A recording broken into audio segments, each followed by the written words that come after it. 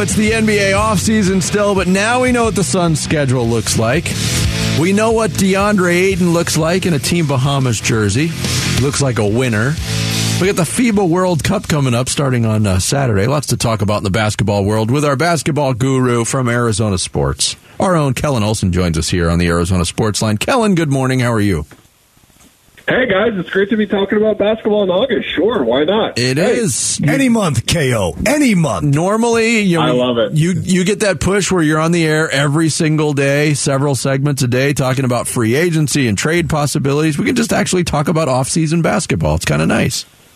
I love it. I'm sure you watched a lot of the pre-qualifying tournament with Team Bahamas, DeAndre Ayton, Eric Gordon. They took care of business. They advanced to qualifying next summer with a chance to get an Olympic berth. But I'd love to get your perspective because there was so much, disagreement, as there always is around DeAndre Ayton. It's either, wow, he looks good, or, whoa, he's playing against plumbers and accountants.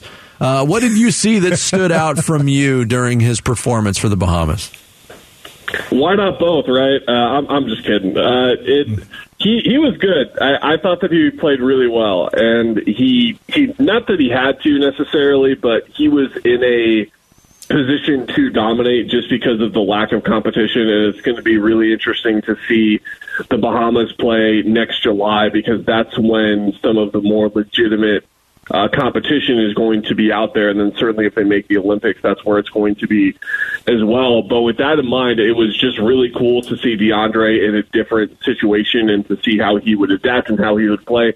Just like we were talking about for Devin Booker with the Olympics, just like we're talking about with any Suns player like Eric Gordon, for example, to see them in a different environment and see how they adapt as a basketball player. And I thought DeAndre did really well. I thought that first game against Argentina, I wrote a story on ArizonaSports.com and broke down the tape of his defensive play. I thought that he was superb and just looked like that type of defensive center that Frank Vogel is probably drooling about, just like thinking about the possibilities and seeing what he can be capable of. Yes, I understand the level of competition the team Argentina has includes a 40-year-old Carlos Delfino who hasn't played in the NBA since 2013. Like, I understand these are some of that's some of the competition that he's playing against. But with that being said, the level of focus and effort and engagement that he was playing with is some of the consistency that he's going to need to find. And I don't care if he finds it against 9-year-olds at playing in a YMCA league. Like, if he finds it, it's important. And I think that confidence and consistency are the two things for him that I wrote about and that he needs to continue to find, because that's the thing for young players or players in their mid-20s even that they need to find to unlock that next gear of being someone who reaches their potential, and that's of course what we're waiting for with DeAndre. Yeah, Kellan, maybe I'm looking for stuff positives, but one of the things I talked about yesterday was DA kind of bounced high schools around a little bit. He had 1 year of U of A where they had some seniors on that team, so he wasn't really in a leadership role. And then of course you get to the NBA and you play with Devin Booker and Chris Paul. You're not going to be a natural leader in that situation.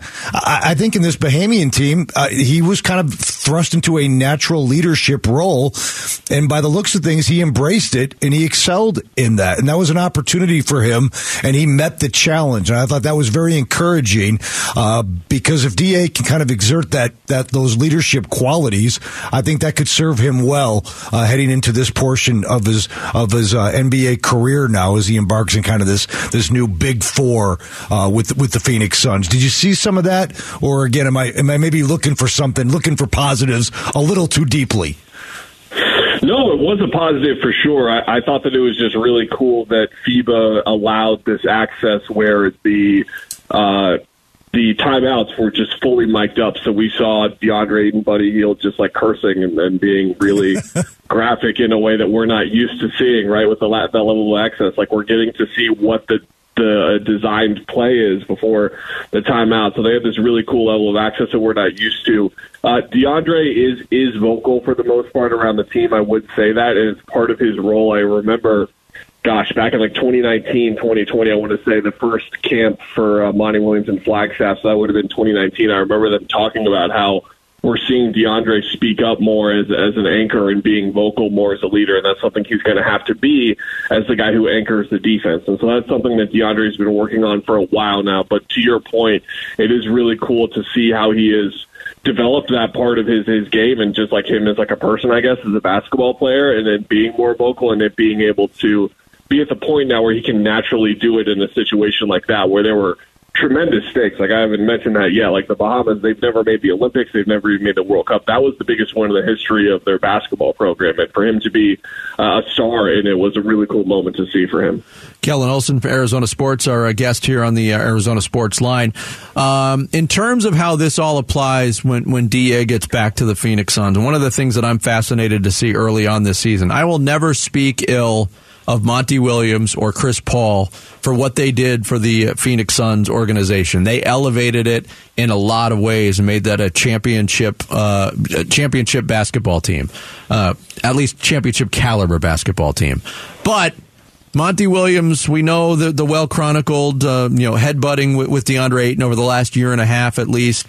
Chris Paul's reputation is, he's got a shelf life because he can wear some teammates out. I'm wondering what you think their absence, their moving on, will do to maybe the freeing of DeAndre Ayton in terms of his psyche this season, Kellan.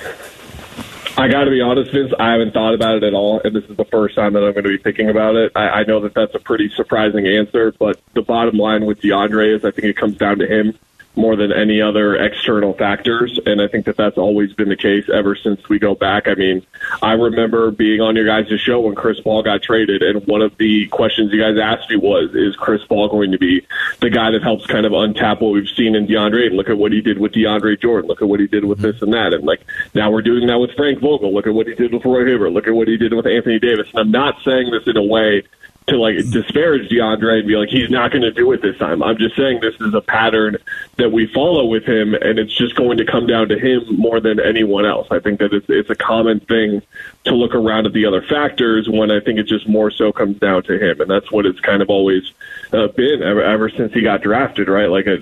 Tim mentioned just how far back it goes. We were having these talks back in the 2017-18 season when it looked like the Suns were going to be maybe the worst team in the league. They indeed were. They got the number one pick. We were talking about Luka or DeAndre, and we were talking about what are the weaknesses in each of these guys' games, and these kinds of things came up with DeAndre that we're still talking about right now. So I just come back to how it comes down to him, and again, to bring up the Bahamas tournament, you just saw the way that he played offensively and defensively. Again, the key word I'm using here is confidence. The way that he played, how free that he played. Is he going to be more confident now that those two guys are around? If he is, then that's great, and that is a positive, and it is something worth bringing up. But I just can't say with certainty based on how long we've been doing this whole spiel. Gotcha. Kellan, haven't talked to you here on the show since the schedule was released. Anything jump out at you with the way the schedule lays out? Any dates popping out that kind of get your blood pumping here early in August?